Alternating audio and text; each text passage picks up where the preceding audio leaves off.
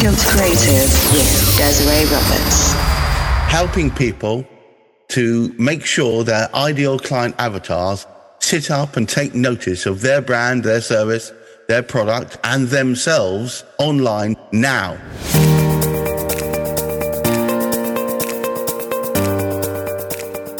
You're listening to the Entrepreneur Spotlight. But before we get into it, I just wanted to thank you for following me into this tilted rabbit hole where we learn about the entrepreneur journey and all the magnificent and terrifying things that come with it. If you're an entrepreneur and you want to increase your brand exposure, network internationally, and gain insights from our team of industry leaders, then follow the breadcrumbs in the show notes to the LinkedIn SME Shoutout Hour group. That will give you instant access to a bunch of resources and to the incredibly knowledgeable team, many of whom are guests on this podcast. But it will also give you access to our weekly live show, the SME Shoutout Hour, where you can jump in and shout out your business to the hundreds of weekly listeners. And you're welcome to come along every single week. It's free brand awareness and exposure, and you get to meet some really cool people on the show. And if you have a branding question, or you just want to have your business idea, website, or branding evaluated by the consultants who are live, just join the conversation. It's such incredible value, and you don't have to pay a penny for it. Now it's time. Let's jump straight into the rabbit hole. Gareth, thank you for coming on the show. How are you feeling today? Hello. Welcome. I feel very welcome. I'm glad to be here. I was actually bowled over when you actually asked me to be a part of it. And I'm only too pleased to share what little knowledge I have with anyone who wants to listen. It's some of it's relevant. Occasionally it'll be irrelevant, but I hope to be able to make a difference. Okay, just to start us off, tell us about your company and what you guys do. Right. Well, my company's called Many Purple Hats. This is just one of them. What we're about is helping people to make sure their ideal client avatars sit up and take notice of their brand, their service, their product, and themselves online, specifically on LinkedIn now, not in 5 months' time, not in 2 years' time, but as quickly as we can. And there are no real shortcuts on LinkedIn, but it's about preparing the way and revealing some of that which is hidden, not just about your company, but about yourself. It's an old adage, I think. People buy from people. And unless they understand where the value is in you, they won't see you as a safe pair of hands to do business with. So even if you're a multinational, millionaire, bringing in quadrillions of business on a daily basis, they still need to know what drives you and why it is you continue to push forward. I think that's very important. So therefore, my adage always is personal content, but business intent. If that makes sense. I like that. Because you can take any personal post on LinkedIn. I'm going to dive in now. We're going to dive in. We're diving in. I've got. Hang on. How long have you been in business for? Right. I've been in business for 4 months. You've been doing it a lot longer than that, though. Well, kind of. Look, the story is this, and I use this story. This is going to sound partially negative, but it's got a real. I know it's early on to get negative. But we're gonna there's negatives and positives in the entrepreneur journey. So right. So what we're gonna do is we're gonna talk about the 4 years which I co-created a company called Purple Fedora. Now this is a purple fedora, so it was always about the hat. By the way, purple is not my favorite color. Blue is my favorite color, or yellow. They're interchangeable as far as because the opposite end of the same color wheel. But my wife's favorite color is purple, and I pretty much do everything in her honor. So that's my deal.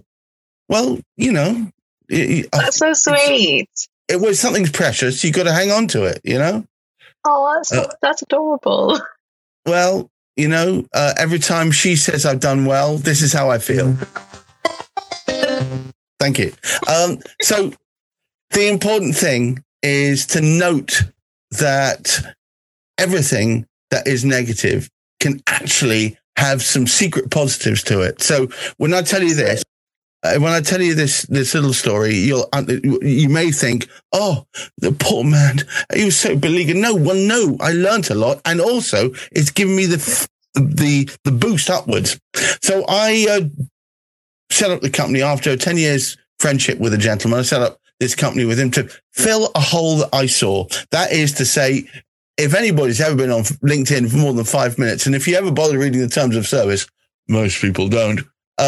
In the terms of service, in section 8, in fact, it says, thou shalt not, under pain of death, use any form of LinkedIn automation. Don't use any automation, because if we catch you doing it, we'll cut you off at the knees. And what I mean by that is I'll sanction you. And the sanction may be for a day or a week, or it might be forever. Remember, LinkedIn is a virtual monopoly. I know I'm making you shake in your boots. No. What I'm saying is... That's crazy. I don't know every social media expert out there uses a social media scheduling tool. Yeah. I wouldn't do that on LinkedIn, especially not now that they're rolling out their own scheduling tool. LinkedIn's whole deal has always been keep them on the site for as long as possible. Right? And let's jump in there with bits of knowledge. If you use a link that takes you out of sight within your post, it will downgrade the aperture by anything up to 40%, between 20 and 40%, just by having the external link in there. Don't worry, all hope is not lost. I have a trick, a way around it. So guess what? It only tests for that for the first 10 minutes. So what you do is you put the post in there, you wait 10 minutes, and then you put the link within the post. So you go and edit the post. So they don't just go back and double check it? No, it's only checked for the first 10 minutes. I mean, they might change that. So watch this space. I do keep testing this, but it's noticeable. Okay. So that's the first thing. But secondly, if you've put a post up on LinkedIn, I know we're jumping straight into the knowledge. I haven't finished my story yet. Let's go. I will get to the story, I promise. So if you put a post up there and notice there's a spelling mistake in there, what's the first thing you do? You edit it. No! Not for the first 10 minutes. All right? Oh my gosh. Yeah. Otherwise, there you go. You failed. So what you've got to do instead is after 10 minutes, you edit it and then you change the spelling mistake. Now, here's another little trick before I get back to my story. When you've made your post and you've put the post out there and you realize that you shouldn't put the link in the post, where do you put the link? In the comments? No! Because if you can't be the first person to comment on your post, it needs to be somebody else. So one of the things I did is I developed a relationship with my clients. So if I post something, they post the first comment, and then I can write anything I want in there. But then again, you don't need to put links into the comments because it will be in the post anyway. Here's another thing. You just have to remember to jump in and edit it.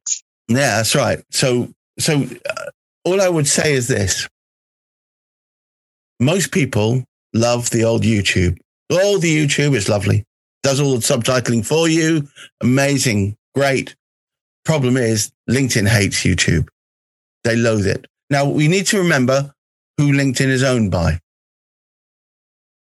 Microsoft. Hang on. We need that. So what we need to do is realize that because Microsoft own it, they don't like it. So if you put a link to it, even if it's after the 10 minutes and it's to YouTube, they downgrade 12% your aperture. That's the number of people that your post will spread to. Right. Guess what? Who they love? Vimeo. They love Vimeo. Okay. Sort of relationship. So it will still downgrade your post, but only by like 1 or 2%. So if you really have a video series and you want it to be hosted somewhere else other than yourself, or use Vimeo. Okay.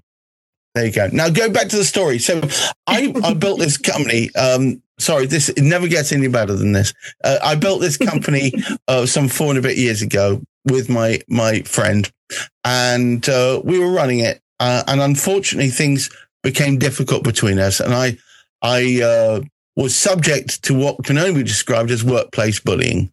And I decided I would not put up with this anymore. It took a long while for me to get there, because you keep wanting your friend to see the way themselves. It was happening to other people, but when it spread towards me and it started happening to me, that's when I realized writing was not just on the wall, but the door was firmly open. I needed to get walking through it. So I created a new company called Many Purple Hats. And I did that in October last year, but November was when it really came alive. And of course, I started again from scratch with 0 clients, and I still had my credibility, but that was it. Luckily, we've just hit the 24th client as of this morning. So I'm very proud to say we are not just a going concern. But yeah, I think, I get myself, why aren't we at 40? Why aren't we at 50 clients? And then I think back, actually, it's only been 4 months. Come on, give yourself a break. Yeah. But it takes time. Yeah. I'll tell you what, though, when we hit 50, I will be celebrating. Well, no, we'll do an episode. We'll definitely be doing an episode and talking about your journey from 0 to 50. Definitely. But let me take the positive out of that, because that was a negative, toxic situation. Oh, it was, but you took the strength. It took strength for you to be able to walk away from that, especially because you took time to build it. It was my wife that gave me the extra impetus, because part of me wanted to try and sit it through it and make it better and work on it from the inside out and all the rest of it. But she said, it's actually ruining you slowly. You're being eaten up by it, and it's actually turning you into a person you don't want to be. So you need to take this and make the decision and leave this thing and move on and create something better. So I did, and I'm very proud of that. But I did something extra. I thought, if I could turn this into a teaching exercise so that other people could learn from this, that would be cool. So if anybody who wants to finds me on LinkedIn, goes to my featured section, there's a section of, and I'll talk about the feature section in a minute. Yeah. And we'll talk a little bit about creator mode, which I'm sure you know about, Desiree, but I want to talk to you about what it can be used for and how to make a difference using it. But in creator mode, once you've switched it on, if everybody wants to know how to switch it on, go to resources. In their profile, there's a toggle button there, and you toggle it to 1. Then it asks you about which hashtags best describe your purpose. Yeah. So put 5, put them in there. Now, let's say you're now in creator mode. You've got now full control over the featured section. And in the featured section are posts that you think are representative. Now, I always recommend the first 3, because it shows the first 3. 3 is the magic number on LinkedIn. Loves threes. It shows 3 recommendations. It only shows the first 3. 3 is important. I think 3 is a magic number everywhere. I mean, even in my own services, I've got. Well, I know that 3 humans if you ask someone to repeat you a whole bunch of numbers, and there's let's say a 20 or 30 thing, they'll tend to repeat them to you in groups of 3 or groups of 4. It's kind of like it's sort of magical that way. So going back to it, so the first 3 should be ones that are representative of what you stand for. And I recommend one should be about a business. Another one should be something about ethics, maybe. Another one should be like a purpose driven one. So if you scroll along there, you'll find one of them has the big graphic that says bully. And inside the word bully, it's got all different words that describe what a bully can be. Now, I wrote this post and posted it at 2:00 on a Sunday at 2:00 in the morning. Oh, the most unpopular time on LinkedIn to put out a post. And I did it to prove a point. Because often people talk about engagement pods, and we'll cover that a bit later as well, about the benefits of them and why people use them. And they do have a purpose, but some people overuse them. So they're using them all the time. So they no longer understand what reality is because they're always being artificially pushed along. And I said, I bet you I can get a post to have many comments on it. And as you know, anything above about 30 comments is almost considered to be viral on LinkedIn. On LinkedIn, yeah. Absolutely. And I got to 60 comments in one day on this post. Wow. Now, one of the things of making a post that's going to grab that kind of attention is to pick a topic that is in the public eye. So workplace bullying, always a popular one. Okay. So we always knew we were going to get some level of connection. The next thing is you need to find a copyright-free graphic, and it needs to be copyright-free because LinkedIn spot copyrighted objects and downgrade your post if it finds them. So it needs to be copyright-free. So I spent a long time hunting for a copyright-free graphic, which I did. Then you need to make sure that the way in which you structure your post, especially if you're going to have a lot of information in it, is a series of short paragraphs. Humans tend to not read more. I wouldn't say it's a golden rule, but I think people should make peace with this. No matter how beautifully constructed your prose is, no matter how well thought out or well intentioned it may be, people don't tend to read more than one paragraph of anything, at least not in the first stray. So what you have to do, if you want them to read multiple paragraphs, is make sure that the last line of each paragraph has push words in it. That's words which are dynamic, eye-grabbing, attention-grabbing, and also ones that almost created a mini cliffhanger.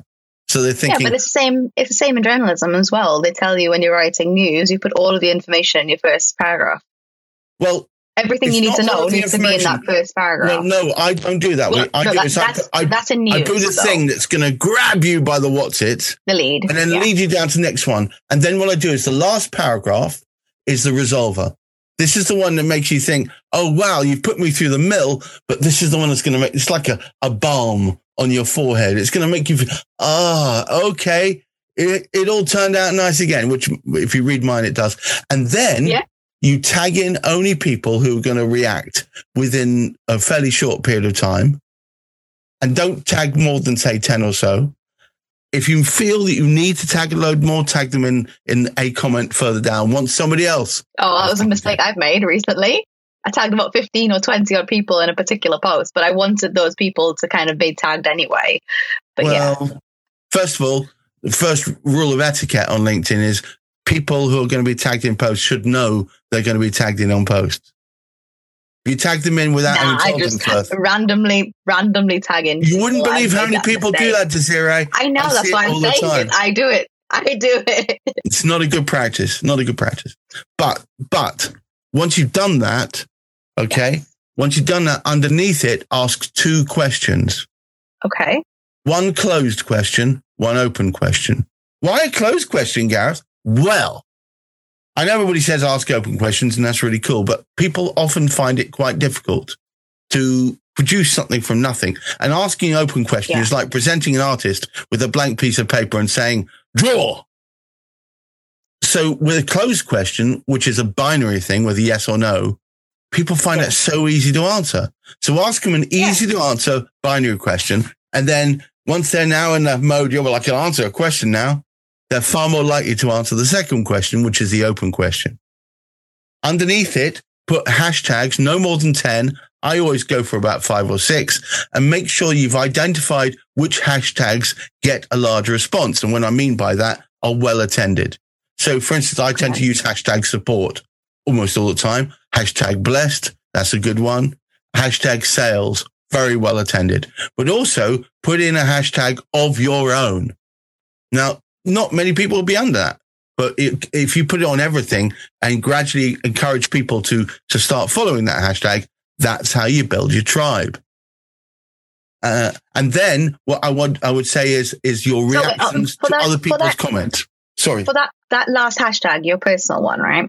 Should it be like your brand name? So for instance, mine would probably be Tilt Creative.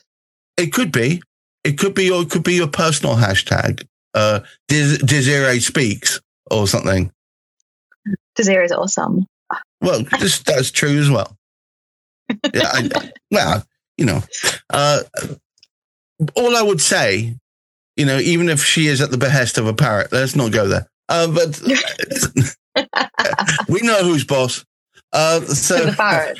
Yeah, it's the parrot, of course. No. All I would say is you've got to make it so that when they finish this ordeal of reading through this tumult, this series of malevolences, that it's all finishes up, tied with a bow, that they feel that they're energized. You've got to get them, you've got to tee them up to want to make a comment, because there's no point in doing this just for likes. You need the comments. You need the dialogue starters. And then this is next tip. When people are saying a comment, you need to respond to that comment in good time, within 90 minutes of the comment being put. And you need to tag them into your response. So literally go @ their name, even though you're responding, put it in there, because they'll get a pulse through and it'll help the algorithm too. And then respond to it without saying far more than just nice post. It needs to be somewhat descriptive of why you're saying what you're saying. So if anyone wants to go look there, it's literally on there. It's there as a teaching. It was cathartic for me because it describes the pitfalls without going into detail. I'm not getting gruesome details, but all I was trying to do is give people hope that even if you feel like you're pushed into a corner, there is a way forward. And the positive thing that's come out of it is I've built something new. It's working well. And more importantly, I ended up with a good teaching post. That's amazing. That's amazing. No, honestly, this is the true essence of the entrepreneur journey that I'm always talking about. I mean, it's never straightforward. It's never something that's just all positive or all roses that you see. I mean, my own journey has a lot of dark parts and dark bits to it. And it's in that darkness that I found that my light, and it's pushed me beyond kind of it's pushed me beyond my own boundaries, and it's pushed me to grow. And I think that's really, really important as well. And we do need to kind of talk about these kind of experiences, because there are people out there who are going through this and they think that they're the only one going through it. And that's not true, because we're all going through it. We're all in the same boat. So you asked me originally what Many Purple Hats provides. So I sort of took some notes. I'm not going to read them to you directly, but my team have 5 parallel processes, really. Right. It's a 3 to 6 month engagement strategy. And that includes post articles, graphics, videos, animations, copyright for music, carousels, the whole lot. Yeah. That runs in parallel with data mining. And the data mining we do is bound by searches, not just purely looking for a company that fits a certain schema, but also looking at their content. So we search through the content, looking for times they've mentioned the topic you want them to be interested. So I've got hiccups. Oh. Hang on, I'm going to take a drink. And the point is that they're talking about the fact they're finding it difficult to use a CRM, or that if only they could find a way forward. That's almost a point to try and include them in a group where they talk about CRMs, to tag them into a post where they're talking about how you can survive the deadly CRM, Do you see what I mean? Yeah. So that's the data mining. We don't just data mine from LinkedIn, we data mine from Companies House, from their own company, the company website, and from Google. So we end up with an overall, effectively a spreadsheet full of parallel, publicly facing information, which helps us later on, obviously. I run monthly LinkedIn effectiveness masterclasses. Yeah. I also do LinkedIn live podcasting. Anybody who follows me at all knows I do about 5 or 6 of those a week. And they tend to they're all my clients, but we also help shine a spotlight on certain elements of what those clients are doing. Yeah. And also I run my Mad Hatters Lounge, which is a kind of like a get-together group on a Friday afternoon with a no-pitch guarantee. What we do is we run AQA, which is all questions answered. So we get some specialists in, and I say to people, right, I'll create you some rooms if you fancy. I don't care. You could do it here if you want. But what I want you to do is ask the questions that you always wanted to ask, but never had either the balls, the time, or the money to ask it. They're right in front of you. They're waiting to answer them. And that's what we do. And we're doing that monthly. But there was one other thing you asked, which I thought was really interesting, which was the hardest thing about entrepreneurship. That really struck me. I just wanted to take a moment to shout out my business here, Tilt Creative, which has enabled me to do amazing work and gives my career a platform that enriches me. Tilt Creative is a strategic brand development consultancy providing consulting and coaching to entrepreneurs who are just getting started, small businesses who want to grow to the medium-sized sector, and large corporations that need to deepen the connection with their customers to strengthen their competitive edge. And with our framework, you can increase your revenue by 20% in 12 months. Check out the website and book a free, no obligation, 15-minute consultation. And we can guide you to the service that best suits your needs. Link is in the show notes. And now back to the show. The hardest thing about entrepreneurship, that really struck me. Because what do you think is the hardest thing about entrepreneurship? I'm going to throw the ball back at you, Desiree. I think it's the loneliness of entrepreneurship. That's the hardest for me. I mean, I've got a lot of people around me, and I've got a lot of friends, but most of them don't get it. They don't understand because none of them are entrepreneurs as well. And do you not have any entrepreneur friends? No, I do. Yeah, I have got a few. What I have done is I've created a small network, and we all kind of talk to each other, and it's amazing because we're able to kind of support each other in that way. But I do hear a lot of people talking about it. A lot of people talking about the loneliness of being a CEO or being an entrepreneur because other people just don't get it unless you are there and you're doing it yourself. Then that's probably, I think, the hardest part of it. It's. So has that been the hardest part for you? That has definitely been. The feeling that you couldn't talk to your family and your friends because they just wouldn't get it. Well, I can talk to them, but they just listen and they just kind of nod. Yeah. But it's like when it's just like they just look glassy-eyed, and it's just like, well. I talked to my wife about marketing issues and how frustrated I am with this or that, and she just nods her head like that, and I know that she doesn't really latch on. And why should she? Yeah. She's in the medical space. She doesn't really get this. For me, most people that know me know that I'm autistic. I'm on the spectrum, and I'm a mess of coping strategies. I've learned how to talk to other humans. It's taken a long time. My first career was as a musician, and I've always retained that. I'm a drummer, and I was in a touring rock band. But when I came back from that, I used to hide behind walls of drums and cymbals. You see, that was my way of hiding in a way. And when I came back, I became I became a Cisco engineer over a period of time, and I used to hide in computer rooms, server rooms. Yeah, absolutely, sitting there with my duffel coat on and my laptop and my beanie hat on, and you know, I'd see the security in the morning and perhaps my manager in mid-afternoon and maybe one of the people I was working with. And then I'd go home and that would be my lot. So I know people think that I'm a natural bon vivant and mix and match with people, but truthfully, originally it couldn't be further away from that. So to answer the question, what's been the hardest thing about entrepreneurship for me? It's how to use my autistic traits to facilitate better communication. One of the benefits, one of the things that used to be a complete nightmare for me is I don't understand facial expressions. I find body language confusing. I find uses of English confusing, you know, with the double meanings and I can be a literalist. And you say, well, go jump off a bridge. You know, part of my mind, why should you want me to jump off a bridge for? You know, I take things literally. And how could I turn this to my best advantage? Well, the first thing I do in any business relationship is I say, look, I am autistic. I don't understand all these things. And rather than driving myself mad, I've taken the executive decision to ignore the whole bloody lot. That's the best way, though.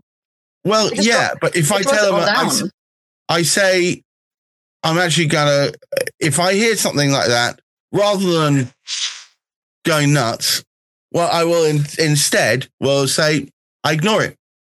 I'm just going to plow through. Now, this means I sometimes come off as over talkative, not respecting people's verbal boundaries, butting in, occasionally narcissistic. But what I do fervently believe that this enables me to do is always join the distance between two dots with a straight line.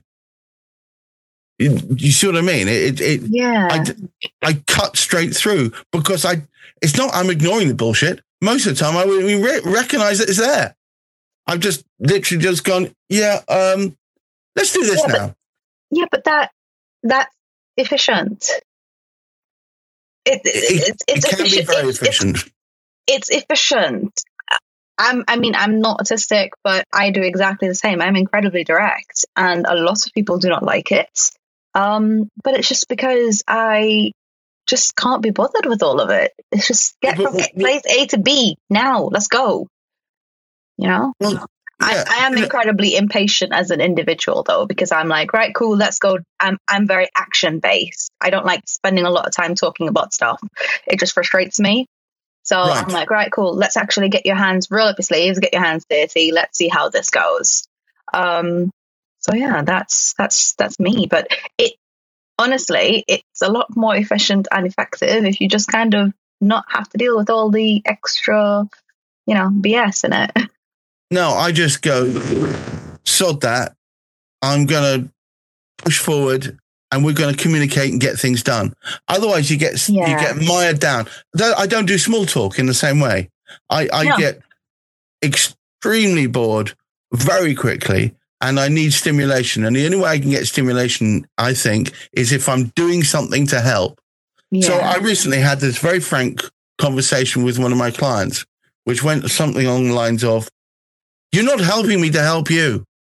I need more ideas towards content. I need you to explain to me what it is you want to affect these people with, what emotion you need them to feel when they read your stuff, when they see your videos, when they flick through your carousels. What is it you want to do? And he went, oh, Gareth, okay, let's do this then. I want to energize people. I know I can do it. Well, we're doing it. We're doing it. We do it every week on the show. So, that's what we do. That's what we do. We do it and we use our superpowers to, help people. Oh, I've just realized that the light's coming in there. It's very bright. Well, okay. You look very bright. The sun's just decided to come out and just do the most. That's all right. It's cool. I mean, you did ask me a bunch of questions up front. Yes, I did. There was a couple of things that got me. Things you don't know about me. I have a number of other businesses as well. So the ones I don't really talk much about. When I do voiceover work for people on occasion, I've been doing a couple of books, some anthologies of poetry, and even a whole bunch of adverts. But the other areas are, of course, my music. My band, Encrypted Love, has just released its first album, which was only 4 weeks ago, so it's still in the early stages. The album's called Red. If anybody looks up Encrypted Love as encrypted, the way you spell encrypted, as in... I'll add it into the show notes. Just send me the link. If you look on any way you fancy getting your music from, Spotify or Apple Music or iTunes, it's all there. Awesome. It'd be lovely if you could have a listen to that. Each track recorded in one take, live in a live studio. So we didn't re-edit it, anything, but we've all been musicians for an awful long period of time. There's three of us. But the other thing is another business I run is called Purple Bot. Our strapline is, let us show you our shiny purple bot.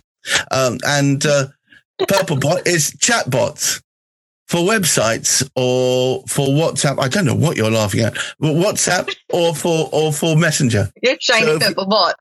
well, everybody needs to have a purple bot. So if you fancy learning more about it, purple-bot.com. You can learn more about that. And another company I formed, and this is only 5 months ago, Smart Mycelium Limited. Now, okay, what do you guys do? Yes, well, mushrooms. Do mushrooms mean anything? Not those kind of mushrooms. Mushrooms, no. Well, exactly. Mycelium is the stuff that comes before mushrooms, the precursor. You have to treat it a little bit more like an animal than a plant. It actually will learn by its mistakes. It will seek out, test, and then withdraw, and then seek out elsewhere. But it has a number of marvelous properties. One is it will grow around almost any shape, and once grown, if you cook it in a certain way, which is part of our IP, I'm not going to give full details, you can turn it into solid objects. And because the process of growing mycelium, it acts as a carbon sink. So literally it takes carbon out of the atmosphere in a permanent way. And then later on down the line, let's say once it's broken or not useful anymore, you can literally break it up and plow it into the soil. It's organic. Next purpose is we are using it to create sound deadening. So we can create sheets of it, which acts as sound deadening, naturally formed, again, baked. And then finally, mycelium, this is perhaps the most exciting, mycelium likes eating carbohydrates or hydrocarbons. And you can train it to eat oil, to eat plastic, to eat wrapping. Why aren't the billion-pound companies doing this already? Well, there are quite quadrillion reasons why that might not be the case. But me and my teammates are producing a process which we're hoping to license that, and we're going to go for a patent on this as well, on the process rather than it. Absolutely. Because people have been talking about this since the late 70s. So, but what we've got to do is isolate it into if you can imagine a distant future when you've got those tugs floating around the North Atlantic, gathering up all the plastic that's out there, shoving it into huge bins which are out there, spraying it with mycelium, and then a month later releasing it back into the ocean because it's now turned into a biodegrade material, which at the very worst, marine animals can use as part of their as a host, like coral and so on, and at the best they can actually consume it. Wow. So what I'm doing is, you see, whatever I do on LinkedIn and however I want people to speak better in their own voice and get heard, and it's transient. It's not 100 years after I've passed on, nobody will care. Yeah. I wanted to leave a legacy where I'd actually improved the world for everyone. And that's what I'm doing with Smart Mycelium. So at the moment, what we're trying to do is approach oil companies. Of course, we're not getting a lot of headway there, but I think we will do. Approaching MPs to try and get them to help champion the cause. Also, in America, would you believe it, there's an edict out from sweet Mr. Biden, which says by a certain date, people who are using single-use plastics in their packaging must have replaced them with the nearest nearest biodegradable product that they know of. And if we can show that they've seen our product by, for instance, promoting it to them on LinkedIn, then we can turn around to them and say, you need to buy it. We can prove that you know we exist and so on. So that's where we're going with that as well. But yes, this is going to be my effort at trying to clean up the place. That is incredible. Honestly, that is so cool. I mean, Trinidad is a oil and gas based country economy. Yes. So, and I have quite a few contacts in that arena. So I can probably just pass them on to you, and hopefully, you can probably do something with that. Well, the worst thing of all, would you believe it, the worst pollutant into the oceans is partially spent diesel. The cruises that everybody loves going on are huge pollutants. And that's why in my vision, where we are getting rid of all that plastic, the pontoon where it all sits will be in the ocean. It doesn't have to go anywhere. So they have to keep chugging the material backwards and forwards and polluting the ocean even further. I just think there's so many ways we can slice this. The only worry is that there's still a focus on the use of oil and gas. There's still a focus on the production of plastics. And so, it's going to be really difficult as well, because our entire world, even the technology that we're using now, is built with plastic materials. It's built with plastic. It's built with rubber. It's built with all of the things, even the machinery. So, we can go, all eco-friendly, but the manufacturing process needs to start from there. But it is near to impossible to get to that point.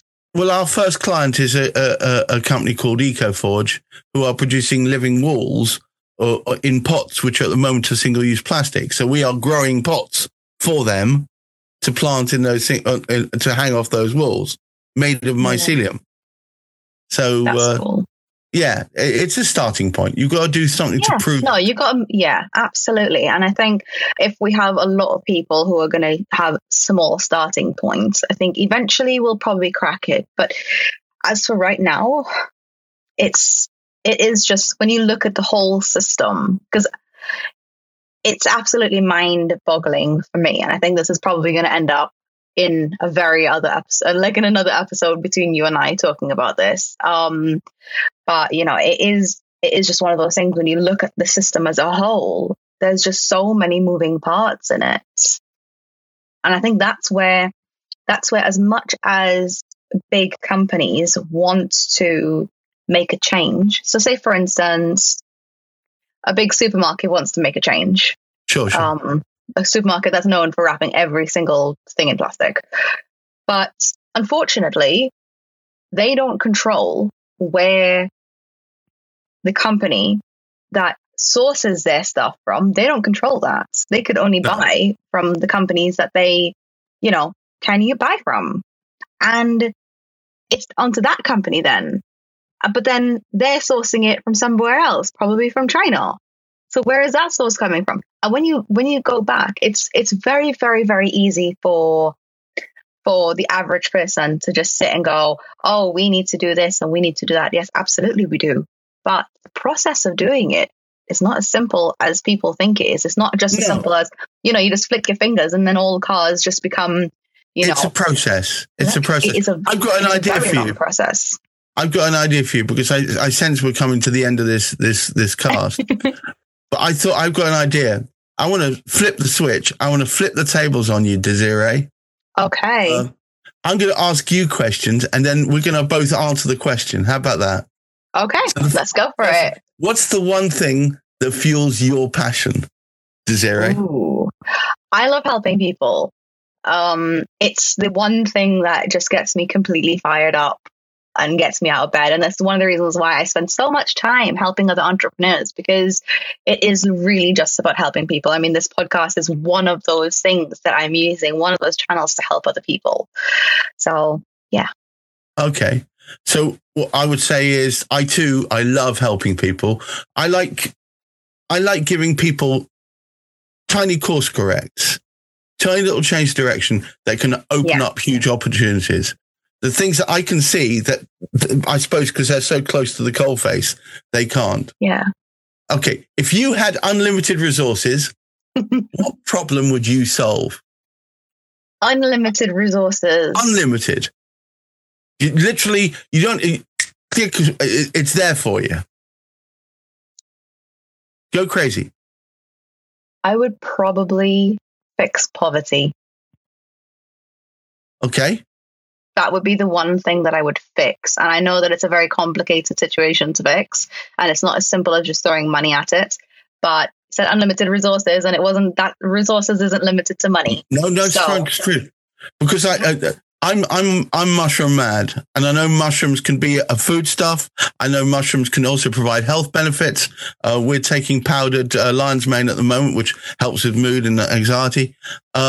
Yeah. So I want to use mushrooms and mycelium to fix the world. And I think we can do it. There are these guys in Japan that are currently making leather out of mushroom. That's cool. We're trying to get, because one of my partners is a ex Savile Row tailor. So he's trying to get hold of some of the material. And he's going to make me a waistcoat out of it. So we're going to see what we can do with that. That's very cool. No, okay, so now here's another one, which is kind of similar but different. If you could do anything at all, anything, yeah, what would you do right now? If you could do an F1 driver, you would do what? I would be an F1 driver. If I could do anything, that's what I would do. I'd drive F1 cars. They're way too stressful for me, man. The stress is. Have you ever seen one of their steering wheels? Yeah. That just blows my mind. It's like they're having to rub their tummy, pat their stomach, and also dance at the same time. Yeah. Yep. With me, I would lower the polar temperatures by 3 degrees. You'd lower the polar temperatures by 3 degrees. Suddenly, the world's problems diminish dramatically. Yeah. But then that throws a lot of our ecosystem out, because our planet has a cycle, doesn't it? Oh, yeah, absolutely. So it gets hot, and then it goes cold, and then it gets warmer, and then it gets colder. We've artificially bounced the cycle we've caused it a little bit, yeah. We're just making it happen faster. Yes, exactly. What is the hardest thing that you find about the entrepreneur's journey?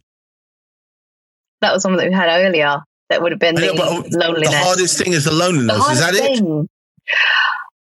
It's lonely for me. That is because I don't have the typical pressures. I don't have a team, so I don't need to worry about bottom line, top line. I am incredibly. See, I have a team of 6 in one, 3 in another, and 4 in another. So yeah. I have a different set of words.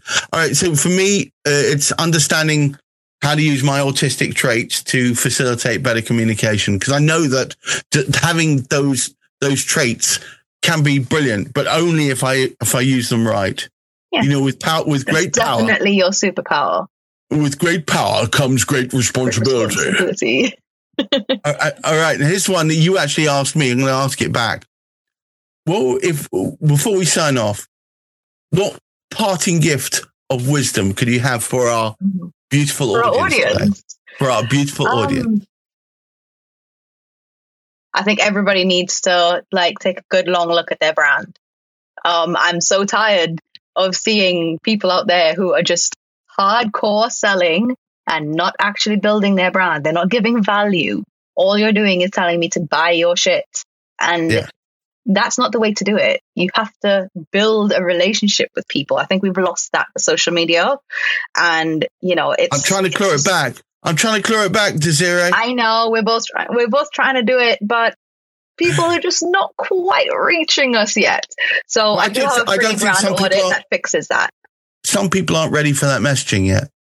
They don't realize that I get it all the time. The funniest ones is there are a few competitors. There aren't hundreds of competitors to what I do, funny enough, because most people are training and I'm not really training. Yeah. I'm about facilitation, but I get hit up by a competitor saying, I've looked long and hard at your profile, they say, and I think we could really help you get more business in. And I just write them back, read the profile. Yep. All right. I've got a new trick actually for that. So when I get hit up, I actually send them a link to the SME shout out hour group. I'm like, well, it was probably not the right fit for me, but I'm pretty sure somebody here might like it. And that's how I grow the following. It's through those people. That's turning every negative a positive. Absolutely. Yep. Point them to the SME group. When you sent me that, you sent me over a question asking exactly what my parting gift of wisdom would be. And I thought about it and I wrote this, see if you like it. So every crisis naturally blinkers you to the possibility of success. I want you to do this. And this is anybody listening. Have a cuppa. Try and find your happy place. Then allow yourself the luxury of thinking you might succeed after all.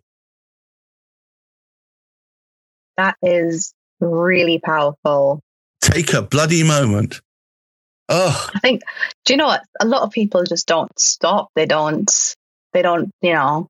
And as soon as something negative happens, that some of them just spiraling. It's all going to fall to shit. It's falling to shit. It's going. It's taking me with it. It's sucking in everything I know. Have a cuppa. Take a break. I promise you get a little bit of inspiration. You read a couple of other things. Maybe you sleep on it. You will find a way through. Tomorrow, quite literally, is another day.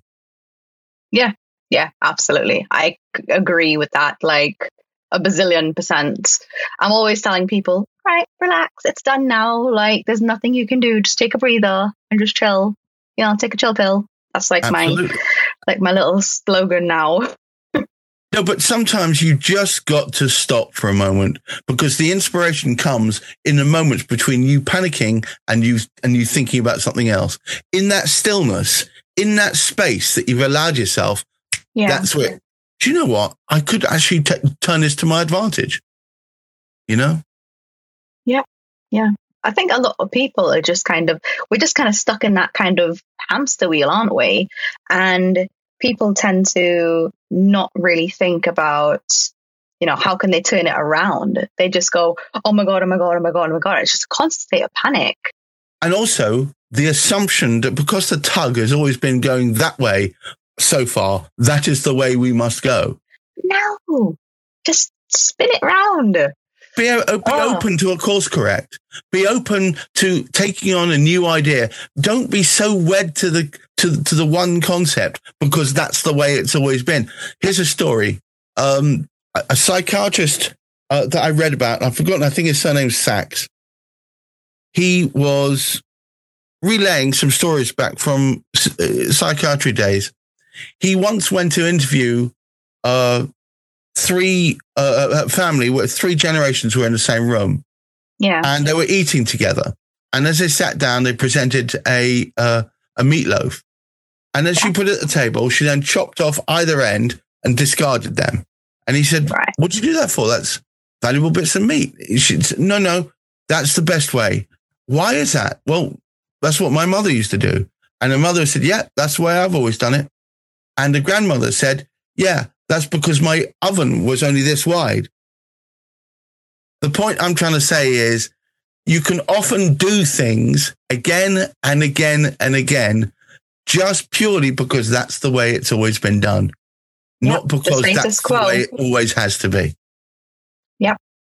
I mean, you know, I always rethink ways of everything. Nothing is ever set in stone. I think you need to be open to the possibility of change. Pivot. That's my thing. Tilt it, literally. So whenever you say pivot, of course, all I'm thinking about is Friends. Pivot. Yep. Terrible. Very much. Terrible. All right. Well, that now concludes the Entrepreneur Spotlight. Gareth, amazing stuff as always. Thank you so much for coming on the show and being such an inspiration for all of us. It was an honor. Thank you very much for having me. Thank you for listening and joining us on this journey of strength, patience, determination, compassion, ambition, and drive. That is the core of the entrepreneur's journey. And what a journey it is, as no 2 stories are the same. If you liked what you heard today and want to connect with our guest, I've put their contact details in the show notes. Just a quick reminder, we have a daily podcast segment called The Daily Tilt and 2 weekly segments called The Entrepreneur Spotlight and The Alpha Woman Show. If you want to be a guest on the podcast or want to speak on the live show on Sundays, all of the details are on the Tilt website and the link for that is in the show notes. Don't forget to subscribe to the podcast, share my content, and if you haven't already, please leave a 5-star review as it really helps podcasts reach more people. Have an awesome week and remember to go full tilt.